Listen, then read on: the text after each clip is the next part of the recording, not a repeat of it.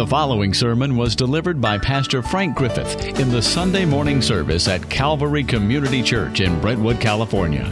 You'll find more information at calvarytruth.org. Good morning. I'm going to have you turn with me to Luke chapter 4. Luke chapter 4. I want to read from verse 14. This is Christ's, the beginning of his Galilean ministry, which we'll talk about in just a second, but it's right in the middle. Christ has, he served for 3 years, and this is the middle year that begins right here in this chapter. He comes into his hometown, Nazareth, where he grew up. That's kind of strange to us. Most of us didn't grow up in the town we were born in because we move around so much, but Jesus was born at a time when he was born and he grew up in a town. He followed his human father's path and became the carpenter of this town. So everybody knew him. And so you can see they're offended when he comes into the synagogue and people start talking about him as though he's the Messiah.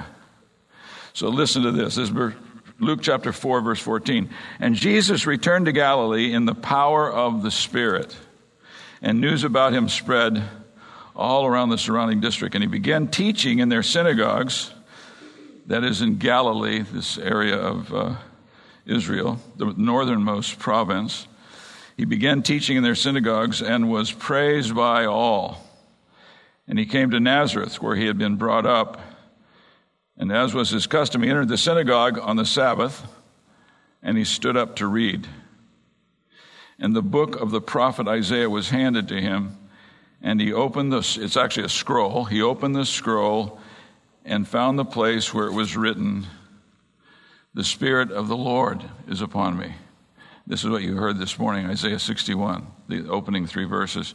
"The Spirit of the Lord is upon me because he anointed me to preach the good news to the poor.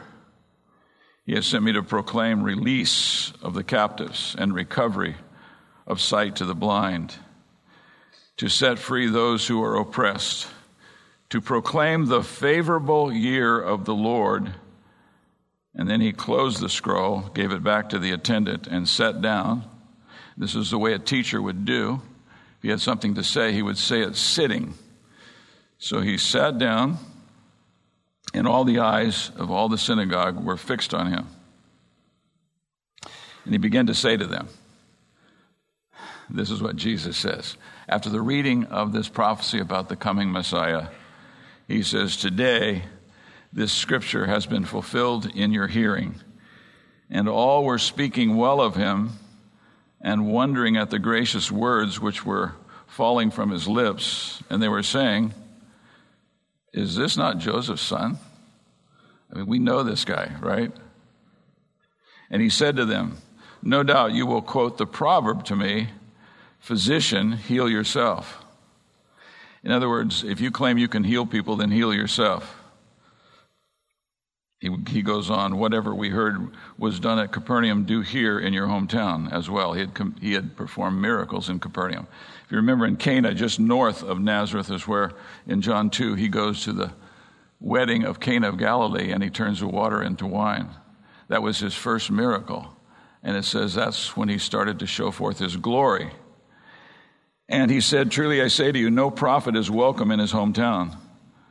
But I say to you in truth, there are many widows in Israel." Now this is going to offend them. This is his hometown group, and he knows how they're feeling about him. And so now he says to them, "But I say to you in truth, there were many widows in Israel in the days of Elijah." Now you would have had to read 1 Kings to understand this story, but what happened was there was a lot of widows within the land of Israel, God's people, but God sends Elijah outside of Israel. And he says, "When the sky was shut up for 3 years and 6 months, no rain whatsoever, drought, when a great famine came over all the land, and yet Elijah was sent to none of them." God didn't send Elijah the prophet to anyone in Israel, but only to Zarephath in the land of Sidon, to a woman who was a widow, a Gentile. Now you have to understand And I think you do understand how it is when you're a part of the major people group and those outside of that people group are looked down upon, and that's exactly how it was. They were God's chosen people, and so for Elijah the prophet to go and minister to a Gentile widow was a great affront to these Jews. And there were many lepers in Israel in the time of Elisha the prophet, and none of them was cleansed, but only Naaman the Syrian. And all the people in the synagogue were filled with rage as they heard these things. And they got up and drove him, that is Jesus, out of the city and led him to the brow of the hill on which their city had been built in order to throw him off the cliff. And this is the last verse in this little pericope. He says, but passing through their midst, he went away. He just supernaturally walked right through them and left. Now, putting this thing in perspective, this particular incident's perspective, this is the beginning of this second year. This is a common way to divide the ministry of Jesus. It's not technically accurate, but it's primarily accurate. This is the flow of the 3 years of his public ministry. The first year was a year of obscurity. The second year is a year of public favor when he performs a lot of supernatural things, and he has his 12 apostles as a part of his group. And then you have the third year, the year of opposition. So the text we're looking at is the beginning of this second phase. And the geographical area is Galilee. Galilee is the northernmost province in Israel. The Sea of Galilee, I've never been to Israel, but I'm sure some of you had. But the Sea of Galilee is a beautiful place if you've seen the pictures. And it was a place where the hometown of Jesus was. It was in this province of Galilee. And so this is where the second year takes place of ministry. It began in Cana, which is in Galilee, at the wedding in Cana of Galilee. But then, now he goes to Nazareth. And after this experience that I just read to you in Nazareth, he goes and makes his home after this in Capernaum. And so when you're reading the story of Jesus, if you've never read this story of Jesus in the Bible, I would advise you to start with the Gospel of Luke. It's the shortest, it's the fastest moving, and it's the easiest to read. You could actually read it in a couple hours. You could invest 2 hours and read the life of Jesus Christ, his birth, his ministry, his death, his burial, and resurrection. And so what we have here is the beginning of this phase, and he reads when he's given an opportunity to read, and this was a common thing. There usually about 4 men are allowed to read Scripture. And then if someone was going to teach, they would sit and they would address the synagogue. Now, the synagogue is kind of the church meetings like this are really based upon the synagogue. The synagogue came into being during the Babylonian captivity. Because if you remember, there's a temple down in Jerusalem. There was then. And so they would go to the temple. That's where the priests were. That's where they offer sacrifices. But when they were in Babylonian captivity, they were separated from the temple, and they began to meet in these groups. And they call them synagogues. Synagoge just means to gather together, to draw people together. And so they would meet together, and they would hear the word of God. And it filled their hearts with hope because they were for 70 years in captivity in Babylon. And so they had this hope that they would be returned to the land and that there was going to be a time of glory in the future for the nation of Israel that was, at this point, in a very desperate situation. And so he quotes this, and these are the words again. Now, you heard the whole chapter read before this, but listen to this again when he speaks here. The Spirit of the Lord is upon me. That, by definition, is what the Messiah is. The Messiah is the one that the Lord gives the Spirit as empowerment to accomplish his mission. He has been sent into the world. This is the eternal Son of God who was sent into the world to become an incarnate Son of God and to accomplish this mission he was on, which was to save God's people and to restore them to relationship with him. And so Jesus reads these words that are recorded there in verse 18 of Luke 4. And when he says, the Spirit of the Lord is upon me because he anointed me to preach the gospel to the poor. These are the words of Isaiah the prophet. He gave this prophecy 750 years before Jesus reads this here. And I'm sure you're all aware that in the Old Testament, we have prophesied when Jesus was going to be born, where he was going to be born, and the circumstances of his birth, and then what he was going to do in life. We're even told he's going to die, be crucified, be buried, and resurrected in Isaiah 53. And so this was all prophecy, and so Jesus reads this prophecy, but then he closes the scroll and he says, this Scripture has been fulfilled in your hearing. In other words, right before your eyes. How is that? Well, the Messiah, the Anointed One, was sitting right there before them, teaching them and proclaiming this truth to them. And so all three of the synoptics mention the beginning of this ministry in Galilee. Matthew chapter 4, Mark chapter 1, and Luke chapter 4 all speak about this event. In Mark, though, something interesting. He introduces this phase of Christ's ministry by an event that took place, which was the launching pad, so to speak, of the beginning of this phase of Christ's ministry. And this is what Mark writes. And after John had been taken into custody, John the Baptist was taken into custody. Now he ends up becoming beheaded, as you know. But he's taken into custody. He was the forerunner. He was the one who introduced Jesus as the Messiah to the people of Israel. And now he's been arrested. And so Mark says, and after John had been taken into custody, Jesus came into Galilee, preaching the gospel of God and saying, the time is fulfilled and the kingdom of God is at hand. Repent, turn from your rebellion against God, and believe in the gospel. Believe in the good news. Elsewhere he calls this the good news of the kingdom. Why is that? Because the king is there. Jesus is the king. This Messiah came into the world, and he's going to reign over the kingdom of God. In fact, when Jesus refers to himself in the Gospels, about 90% of the time he refers to himself as the Son of Man. That's a title. It's a title we first see in Daniel chapter 7. It's a title of the man that God appoints as ruler over the kingdom of God. We find out later this man who's going to be appointed the ruler over the kingdom of God is the eternal Son of God who has become a man.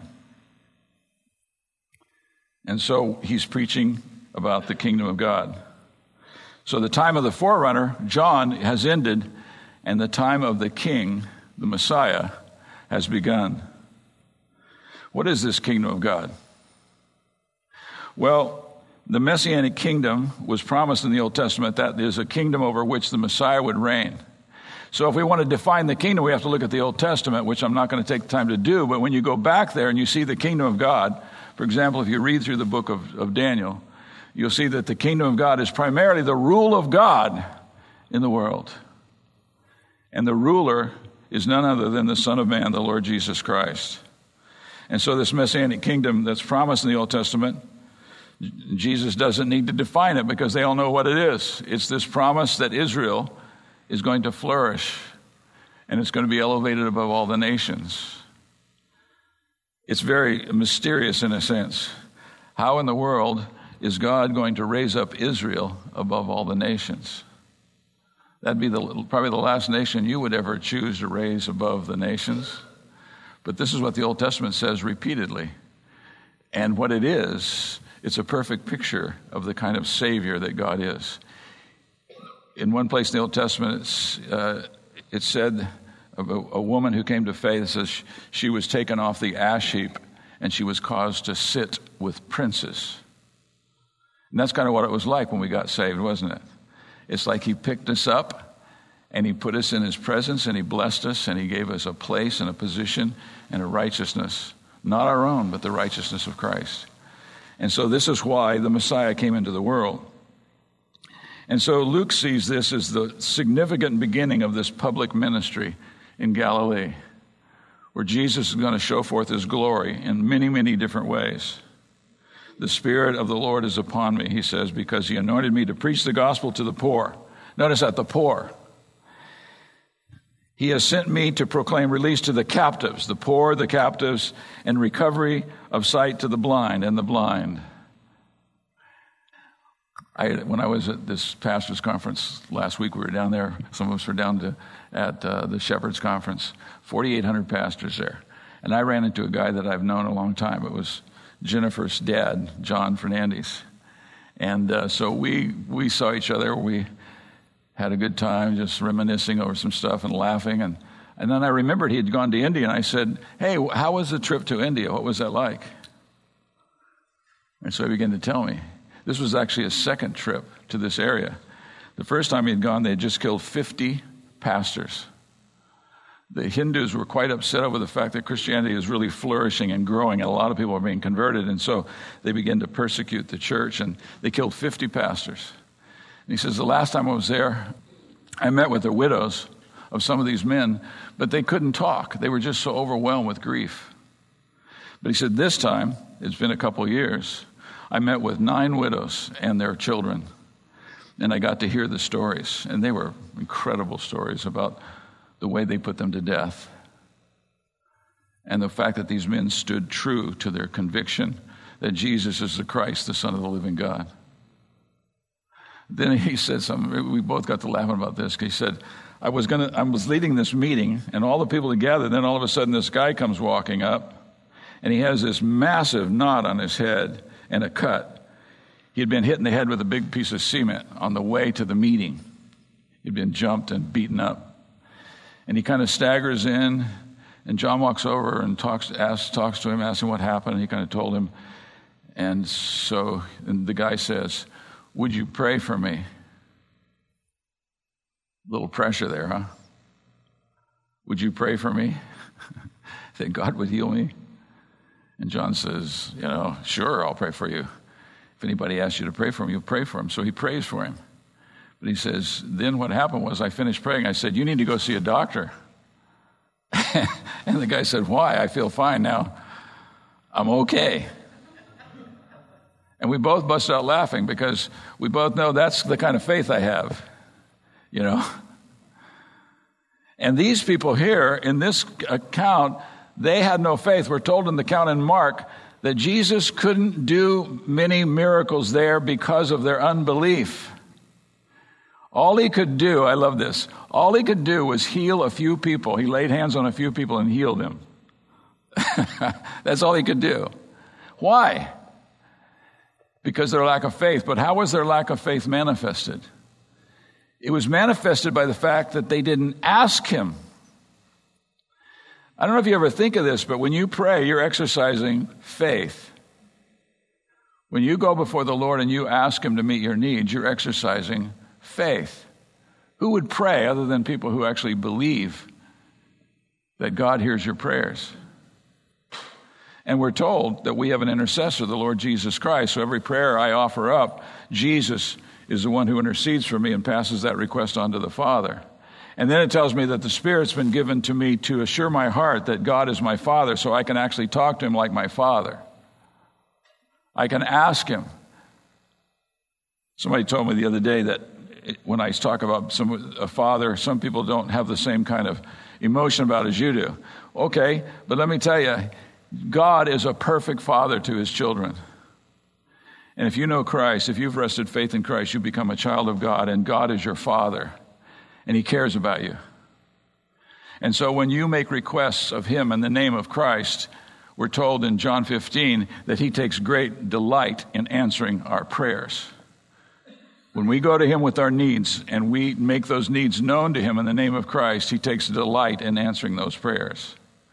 Well, why doesn't he answer all your prayers then? Because he's a lot wiser than you are, and a lot wiser than me. I'll give you an example. Elijah was being chased by a woman to kill him. She wasn't after him for a husband. She wanted to kill him. That was Jezebel. And she wanted to kill him. So he is so discouraged because she's in power and she sends her strong arm in after him. He's so discouraged and defeated that he goes out in the wilderness, and he says he lays down under a broom tree and he begins to ask God to take his life. He said, I've had enough. Please just take my life. So what happened was God didn't answer the prayer of Elijah because he had a purpose in Elijah's life. And I got to tell you, I think all of us have experienced this if you've lived for Christ very long. There are times when you want God to do something for you and he doesn't do it. But then you find out as you get down the road and look back, you realize that's exactly what I'm so glad he did what he did rather than answer my request. Because he's a loving father. And he answers the prayers of his children. Now these people, lack faith. They lack faith because of familiarity. You've heard that expression, familiarity breeds contempt. Well, this was a homeboy. I mean, think of this. Jesus gets up in the synagogue and he reads in the hush over the whole congregation. But these people, as he speaks, you got to remember, these are people, the older people saw him when he was a little boy, running around. The younger people probably played in the street with him. And then some of the people knew him from the fact that he was the village carpenter, which meant a handyman, a fix-it guy, like his father. And so, well, who does he think he is? Have you ever had that happen to you, that somebody you grew up with, you knew real well, and all of a sudden you find out they're famous or they're rich or they're successful in a way that you couldn't even measure? No? Well, if that did, it would be very tempting to be jealous, wouldn't it? And to be sour grapes. And that's the way they were. And that's why it says everybody was speaking well of him, but then they said, isn't this the son of Joseph, the carpenter? I mean, who does he think he is? Well, he knows who he is. And that's what startled them, that he's the Messiah. Now, they had no faith in him, and they didn't ask for anything. Why do we trust him? Why is it that we see the same thing that they saw? We're at a distance, but we see it, and we see the life of Jesus. And there was no royalty about him. In fact, the Bible says in Isaiah that when he was here, there was nothing glorious about him in just his looks and the countenance that he had that would make you think he's something special. He wore clothes like everybody else. He kind of melted into the community. What set him apart was what God did through him. When he healed the sick, raised the dead, and cast out demons. That was pretty spectacular. And so that got a lot of people's attention. And so Jesus proclaimed the truth that he was the Messiah. But here's why we esteem him and we worship him. The church exists to worship Christ, and through Christ to worship the Father in the power of the Spirit. That's why we exist. We exist for Jesus Christ. You know, we talk a lot about holiness and sanctification and learning how to live the Christian life in a way that pleases God and brings great pleasure to our lives. What holiness is Christ likeness. It's Christ likeness. That's what holiness is. Because Jesus was completely set apart to the Father. That's being sanctified. He lived his life for the glory of the Father. And so when we follow in his steps, that's a path of holiness. And so the reason that we do esteem him and worship him is, first of all, because he's God's Messiah. There's three things in the fact that he quotes this passage and says, you have seen these things fulfilled right before your eyes today. The first is that Jesus applied Isaiah's prophecy to himself. He basically said, this is talking about me. This is who he is. And second, he's claiming to be the Messiah. Today, this scripture has been fulfilled in your hearing. So it is about me. I'm the Messiah. Third, he's aware of what lay before him. The reason he is because the Old Testament tells us what's going to happen to him. If we were to go back to Isaiah 53, I guess we might as well give you a little exercise in finding books in the Bible. Go back to Isaiah 53. And notice, Jesus knew this about his future. Isaiah 53. Isaiah 53, let's begin looking just at a few verses, but look at verse 4. This is talking about the anointed one, the Messiah who's going to come. And he says, surely our griefs he himself bore. Now this is prophetic. 700 years before it happened, 750 years actually, Isaiah is writing these words about the Messiah. And so he says, surely our griefs he himself bore, and our sorrows he carried, yet we ourselves esteemed him stricken, smitten of God. In other words, we thought he was getting what he deserved, is what Isaiah is saying prophetically. That his own people would think that he was rejected by God. That's why he was suffering, because he was making false claims. But he was pierced through for our transgressions. Yes, he was being punished. But why? For our transgressions, Isaiah says. He stood in our place. He was crushed for our iniquities. The chastening for our well-being fell upon him, and by his scourging we were healed. Isaiah said when he was scourged, he didn't even look like a man. He was so beat up. All of us like sheep have gone astray. Each of us has turned to his own way, but the Lord has caused the iniquity of us all to fall on him. Our sin was placed upon him, and his righteousness was given to us. Our sin was placed upon him. In fact, the way Paul puts it in 2 Corinthians 5:21, he says, the Father, he made him, Christ, who knew no sin, to become sin for us, that we might become the righteousness of God in him. This is the most amazing thing. You know, if you were to commit a crime, I'm sure nobody here ever commits any crimes, but if you were to commit a crime, I mean a serious crime, like you robbed a bank or something, and you went before the judge would, his responsibility would oversee this trial, and if it was a jury trial, they made the final decision, or if it was a judge making the decision, he would examine the evidence, and then he would make a decision, and he would either condemn you, declare you guilty, or he would justify you and say you are innocent, you're righteous in this matter. Well, what we're told is Jesus became sin for us, and the Father poured out his penalty for our sins upon his Son. In fact, listen to this. He was oppressed and he was afflicted, yet he did not open his mouth. Like a lamb that is led to slaughter, like a sheep that is silent before its shearers, so he did not open his mouth. This is a King of glory. This is the creator and sustainer of all things. Everything that has come into being has come into being through him, we're told in John 1. And yet he could have easily destroyed these people who were treating him the way they were when they prepared him for crucifixion. By oppression and judgment he was taken away, and as far as his generation, those who lived and were of his generation, who considered that he was cut off out of the land of the living for the transgression of my people? You see, if they would have acknowledged that Jesus was being punished for their sin, it would be like looking in a mirror and seeing how old and ugly I am. And who wants to do that? And they didn't want to acknowledge the fact that what was going on here, they had this passage right here. And it's perfectly fulfilled. Jesus was born in the city that we're told he was going to be born in, the Messiah. He came just as the Old Testament said he would, but they didn't even consider this. No one considered it. His grave was assigned with the wicked men, yet he was with a rich man in his death, and you know how that unfolded after his crucifixion. Because he had done no violence, nor was there any deceit in his mouth. But the Lord was pleased. Now this is amazing. His Father, Yahweh, was pleased to crush him. Why? I have never seen a father punish his son and take delight in it. I'm sure that does happen in some places, but I've never seen it. In fact, I remember my dad, almost every time he had to spank me, all 3 times, he said, and I'm sure this is a common saying, he said, "Son, this hurts me more than it hurts you." I didn't believe it, but now I do.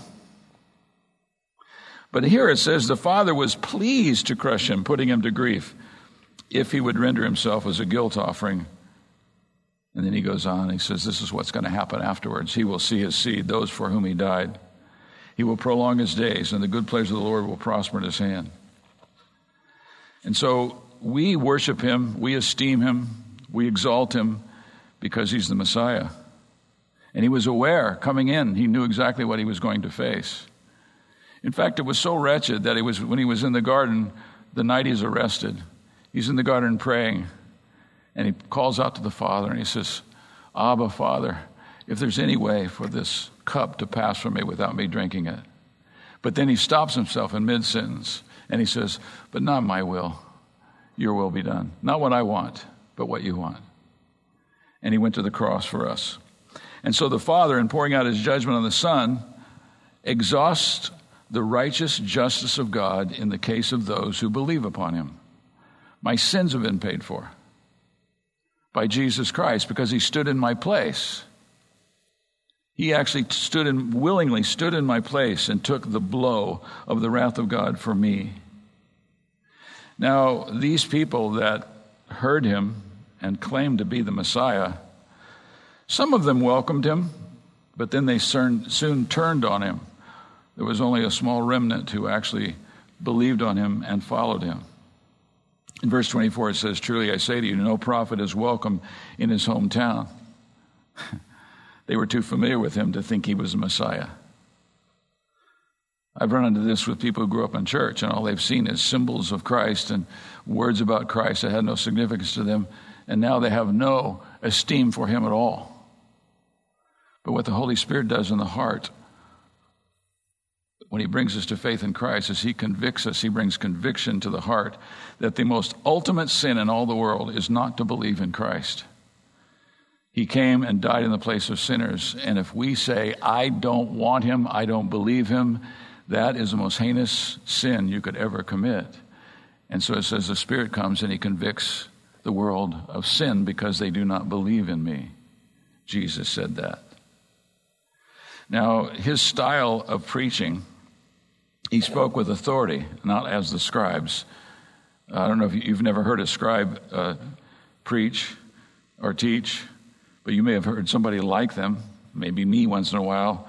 It says they were amazed at his teaching, for he was teaching them as one having authority and not as the scribes.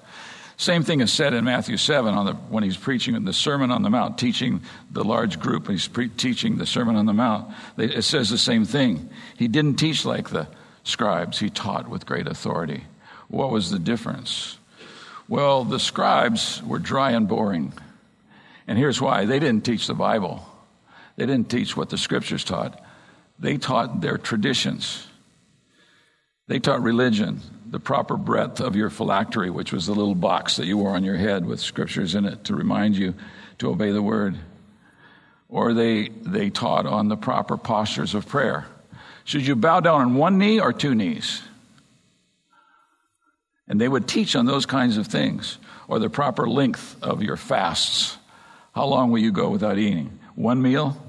We used to have this preacher that would come and preach at the church I was growing up in, and he would always talk about how much he'd been fasting. But he was really a large guy. Like, he looked like he ate really well. And so I asked the pastor one day, I said, I've noticed that he always mentions the fact that he'd been fasting about this meeting, but he doesn't look like he's fasted. And the pastor, with a twinkle in his eye, said, well, what he means by fast is he didn't eat as much as he wanted to. Well, the scribes, they had a prescription for how you must do everything. It was religion. It wasn't gospel. And they had no authority. They couldn't speak. They had to quote other scholars. But Jesus, when he preaches, when he teaches, he grabs their attention. And that's the second reason that we esteem Jesus. He is our teacher. He's the Father's Messiah who's come into the world to accomplish this mission of saving a people. But he's our teacher. How did he teach? When you read the New Testament, the teaching of Jesus is fascinating. They're filled with parables and vivid stories that you can't forget. I mentioned a while ago, John, when I was with him, and he told me the story about several of these guys that were murdered and how it happened. I could tell you, but it's too gory. But I remember every one of those stories vividly. I didn't try to memorize them or anything. They just painted a picture in my mind, and I can't forget them. And that's how Jesus was. Jesus constantly told parables. It says he did it to keep the unbelieving ignorant in their ignorance, but to reveal truth to his followers who had faith in him. And so he told stories like the prodigal son, or the Good Samaritan, the parable of the wedding banquet, or the 10 virgins. They were simple and they were easy to remember, and they revealed truth because what he wanted to do, he wanted them to see the truth. No wonder Nicodemus, you remember who Nicodemus is? He's a guy that came to Jesus in the cover of night, and he was a teacher of Israel. In fact, Jesus calls him the teacher of Israel. So he had to be a pretty high position. And he comes to Jesus and he says, we know that you're a teacher come from God. In other words, they could tell the difference. He spoke with authority. He spoke the word of God. He proclaimed it to the people. Made great declarations of the Father and the Spirit and himself. This is the best way to learn about the Trinity. See what Jesus says about God, about himself, the Son of God, and about the Spirit of God. You know what he said about Jesus, what he revealed about the Father, rather? He revealed he was a father. He's a father. In fact, the nation of Israel was known as the Son of God. The nation itself, they were God's people, and they were looked at as one person. They were called the Son of God. But no individual in Israel ever called God my Father. That would be audacity. In fact, they wanted to stone Jesus for referring to God as his Father. That was over the top. And yet when he taught his disciples to pray, what did he say? Pray like this: Our Father in heaven. And the disciples never forgot it. In fact, I hear disciples praying like this even today. Every time I'm with somebody who prays, they always pray, Father. You have the audacity to believe he's your Father? Yes, because Jesus revealed that to us, didn't he? He taught us that God is our Father. When we came to faith in Christ, in fact, John 1 says that Jesus came to his own creation, but his own people didn't receive him. But as many of them as did receive him, to them he gave the right to become the children of God, even those who believe in his name, who were born not of the flesh nor the will of man, but of God. We're children of God. And so we know that, and we address God as Father, our Father in heaven. And so Jesus is giving all this revelation about the Father, Son, and the Spirit in his teaching. He teaches us that the Spirit is one who leads his disciples into all the truth. In fact, he tells them in the upper room in John 14 and 16 that the Spirit's going to come and he's going to cause them to remember everything he had taught them. I don't know when was the last time you were in a class, let's say a college class or high school class. Can you remember what was being taught? I bet your teacher doesn't remember either. And yet, these disciples were told the Spirit's going to come and he's going to cause you to remember everything that I've said to you. So you get into passages in the Gospels where one of the disciples, like John, the apostle, who was one of the older apostles, and he lived to be 90 or so. He lived up until probably 90 AD. It's so the tradition goes. But in his gospel, which he wrote much later, 60 years after the events, can you remember what happened to you 60 years ago today? Some of you say, what are you talking about? I wasn't even in existence 60 years ago. I know that, but I don't remember what was going on in my life 60 years ago. Sort of, let's see. No, I don't. But John, the Apostle John, he writes, for example, in John 7:37, he says, he quotes Jesus. Now, this is something he was there when Jesus said this. And this is what he says. He quotes Jesus. Jesus said, if anyone is thirsty, let him come to me and drink. He who is believing in me, out of his innermost being will flow rivers of living water. And then John comments in the letter. He's writing 60 years later, and he comments and he said, he was speaking about the Holy Spirit who had not yet been given because Jesus had not yet been glorified. Now that is amazing, isn't it? That he remembered the exact words of Jesus, and he even remembered his own words, how he explained what Jesus was saying. And so the Spirit, Jesus reveals, the one who's going to lead his followers into all the truth. And so his teaching, because he is a teacher, he teaches with wisdom and simplicity and boldness and power. So when we read the Scriptures, we're exposed to the greatest teacher who ever lived, but he's so much more than that. His method of teaching, like I say, was parables and stories and vivid ways of describing what he was teaching. And so everyone saw him as a teacher that stunned them. They were amazed by his teaching. Jesus was amazed by their unbelief, by the way. So it says in Mark about these people in Nazareth, they sit and listen to him, but they wouldn't believe on him. And it says Jesus marveled at their unbelief. He was amazed by it. They wouldn't believe him because they knew him too well. He's that guy that just grew up in our village.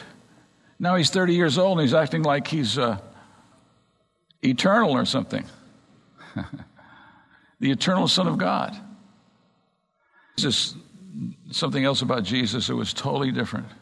This is my greatest desire in life. I hope I'm like this when I grow up, is that he lived what he taught.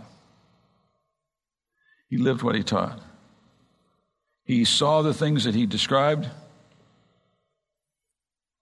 and the things that he taught came from his heart. He knew exactly what he was talking about. He had seen what he was talking about, and he knew it, and he had the right to speak about it. John 1:18 says, no one has seen God at any time. The only begotten God, that's Jesus Christ, the Son. He has made him plain. He has brought him out in the open. The reason he could tell us about the Father and we would hear the real thing, the real story about the Father, was he knew the Father. I ran into this expression this past week reading a book by Jared Wilson, and he said he was talking about pastors and parents and people who are discipling others, and he says he has a statement, they must see what you want them to be. What he meant by it was this: you can tell people all day long the way they ought to live, the way they ought to pray, the way they ought to follow Christ, but if you're not doing it, they're not going to follow you. If they don't see in you what you're claiming is so important about their Christian life, they're not going to take it to heart. They have to see what you want them to be. Wow. To be like Jesus. To actually, like Jesus, to walk in the Spirit. To live your life in dependence upon the Spirit to empower you and guide you, lead you, fill your heart with truth and live that truth out. That's what he's called us to. But he also unveils truth to us that everything else in the Bible flows from this. For example, in Mark 10:45, and it was during this period of time, this Galilee ministry, Jesus says, even the Son of Man did not come to be served, but to serve and give his life a ransom for many. And what he's talking about there in the context, he's telling his disciples, the important thing is not that you're the greatest of the disciples. The greatest disciple is the servant of all. He's called us to be humble. I heard a guy say the other day that the greatest pitfall, he mentioned three, I don't remember the other two, but the one he said is the greatest pitfall for a pastor is this: pride. And I'm sure all of you are expert in that, because everybody I talk to that's been a Christian for very long, they've been in churches, and they'll say things like that. The only problem with that was he was such a proud man. And Jesus tells us that humility is a mark of Jesus Christ. And I'm not one of those. I got to tell you, I don't claim to be humble. I just claim that is a great desire. I don't know why I'm not humble. I've been humiliated so many times. I should be humble. But he's called us to be like him. What about the content of his teaching?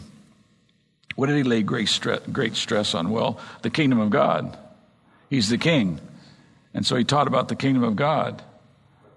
I'm amazed by the teaching in Scripture of the kingdom of God, because just like what you heard, if you listen carefully to Isaiah 61, you hear God promising Israel he's going to exalt them. And there's going to be a time in which they're going to live in the incredible blessings of God. Now, that was written during a time when they were headed for Babylonian captivity. They were the scum of the earth. They were on the very bottom of the rungs. They had nothing. They were cast off their land. The temple was destroyed. The wall was destroyed. And they're down in Babylonian captivity, and God makes them this promise: I'm going to lift you up. But you see, this is a great expression of the work of Messiah. This is what he does for all those who come to him in faith. He lifts us up. He makes the blind see. The poor he enriches. Now, those are spiritual realities as well as physical. I'm not saying Jesus certainly did heal physically blind people, but he did something glorious when he gave you sight, a spiritual sight, to see the truth of who Christ is. That's something no man can do. None other than God himself, through the work of the Spirit, can open the eyes of people to see the glory of Christ and to be drawn to him to the point that they're willing to give up anything and everything in order to follow Christ. Most of you know the story of the rich young ruler who came to Jesus and said, what must I do to inherit eternal life? And Jesus says, well, obey the commandments. And he mentions some of the commandments of the 10 Commandments. And the man says, I've kept them since I was a youth. And then Jesus said, you lack one thing. Go sell everything you have, give to the poor, and come and follow me. You wonder, why did he do that? I thought when we do evangelism, we're supposed to make people love the idea of coming to Christ. And Jesus says to him, get rid of everything you have, sell it all, and give it away, and come follow me. Come follow him. That's not go live in my mansion. It's to be with me on the road. You can go with me as I go around preaching the gospel. And it says that man went away quite sad because he wasn't about to do that. He was rich. And it says Jesus was sad about that because he loved the man. You see what happens when the Spirit of God opens your eyes to the glory of Christ. Everything else is insignificant. Everything else is insignificant. Everything that you love and esteem and raise up is insignificant in light of who Christ is. And when your eyes are filled by the Holy Spirit with that reality, you would give up anything to have Christ. One last thing, and why we esteem him and worship him is because he's our Savior.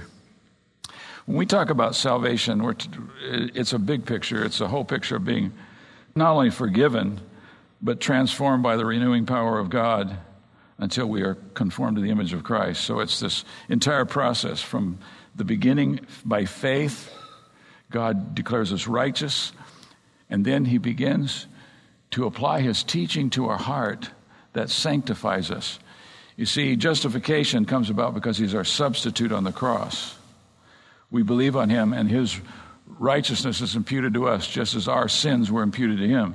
But then sanctification comes through believing what he has said and living our lives in response to what he said. And you know my favorite commandment, because I've said it 100 times, husbands, love your wives the way Christ loved the church. That's obedience to Christ, because Christ commanded that. And so his teaching, when we take his teaching seriously, we begin to be impacted by it, and it's transforming. It transforms our lives as Christians. Now, the consequences of his teaching was the crowd was divided. There were those who rejected him, and there were those who embraced him by faith. That always happens without exception. When Jesus Christ is preached, it divides the people, the hearers. Those who turn to him in faith and those who reject him and move on. So he divided these hearers into two different groups. Some rejected him, and some did believe and came to know forgiveness. We're told in Mark that a few of them trusted him, and they saw miracles happen in their lives. 1 Thessalonians chapter 1, verse 5 says, for our gospel did not come to you, Paul says to the Thessalonians, our gospel did not come to you in word only. It wasn't just me saying a bunch of stuff, but in power and in the Holy Spirit and with full conviction, just as you know what sort of men we became among you for your sakes. And you were transformed. You became imitators of us and of the Lord, having received the word in much tribulation. In other words, they believed on Christ, and it caused them all kinds of trouble. People began to persecute them.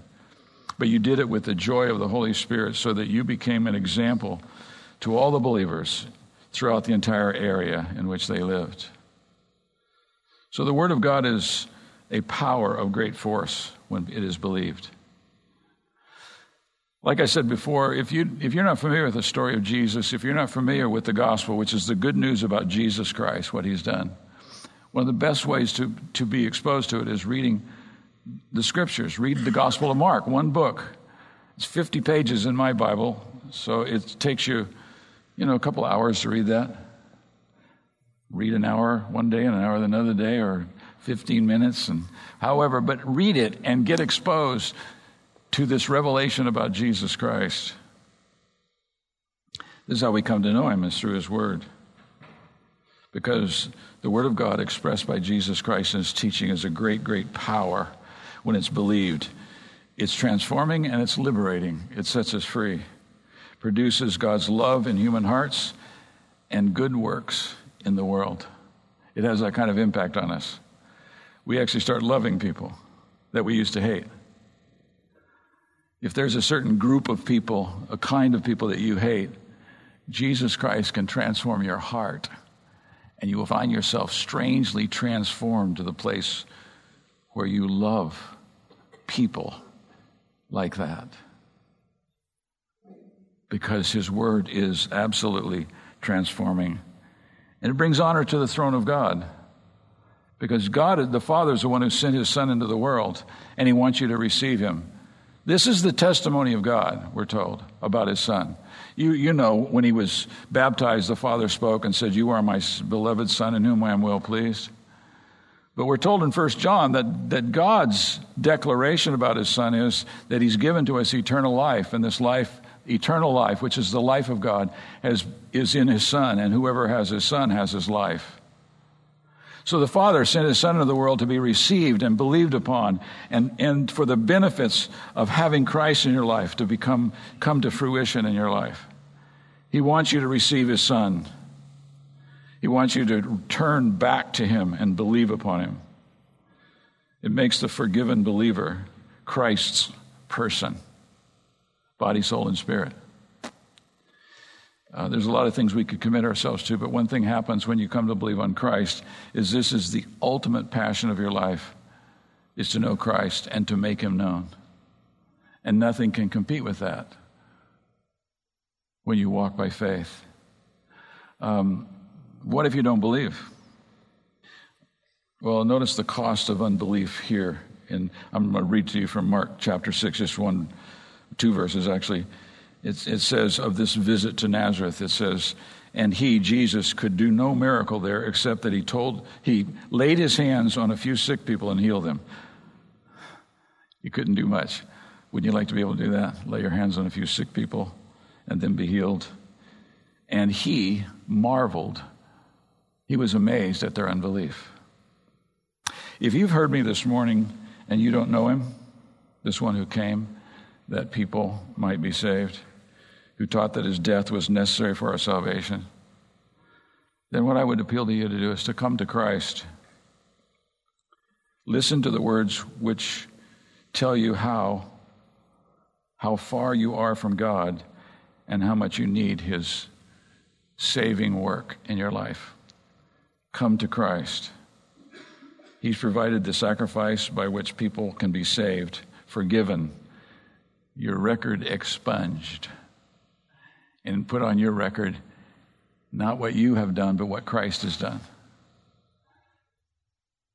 He's taken the righteousness of Christ and he has imputed it to every person who comes to faith in Christ, so that God sees us as perfectly righteous in his eyes because we believed on Christ. And then he begins to change us through the power of Christ's word. Faith produces confidence in Christ. It's a mark of Christians. Christians pray. In fact, it's one of the most basic characteristics of Christians. Why do they do that? Because they trust Christ, and therefore they know that God is their Father. So when they pray through Christ, sometimes we tack on in the name of Jesus. The reason we do that is not because it's just a habit, but because we believe the only way that we have approach to God, access to God, is through Christ. And because we have Christ, we can talk to the Father and we can tell him our needs. So this is characteristic of all Christians of all times throughout the whole world. Every place I've ever gone in the world, and I haven't gone a lot of places, but I've gone a few, and I can tell you, every place I've ever gone, Christians pray. Christians pray because we trust what Christ has done for us to give us access to the Father, and the Father cares about us. In fact, Jesus said, if you abide in me and my words abide in you, you can ask whatever you desire, and it will be given to you. And that would glorify my Father. I love this truth, that God is glorified when people ask, come to him in prayer and ask in Jesus' name, and he answers the prayer. That glorifies God. So let me pray for you as we stop. Our Father, we are grateful for Jesus Christ. We thank you that we don't have to settle for anything else to put our faith in. We don't put our faith in a church. We don't put our faith in religion. We don't put our faith in our own ability to do anything. We put all of our trust in the Lord Jesus Christ, who came into the world and became one of us so that he could stand in our place and exhaust the righteous judgment of God on our behalf, that we would be set free. We thank you for Christ today. I pray that every person here, they would be drawn to Christ. Their eyes would be upon him. Their spiritual eyes would be open, and they could see the glory of God in the face of Christ. I pray for us, Father, that you would use us to bear witness of your Son, because he has been done such glorious things for us. And we give you thanks for that. In Jesus' name, amen. To respond to this message or learn more, please visit calvarytruth.org.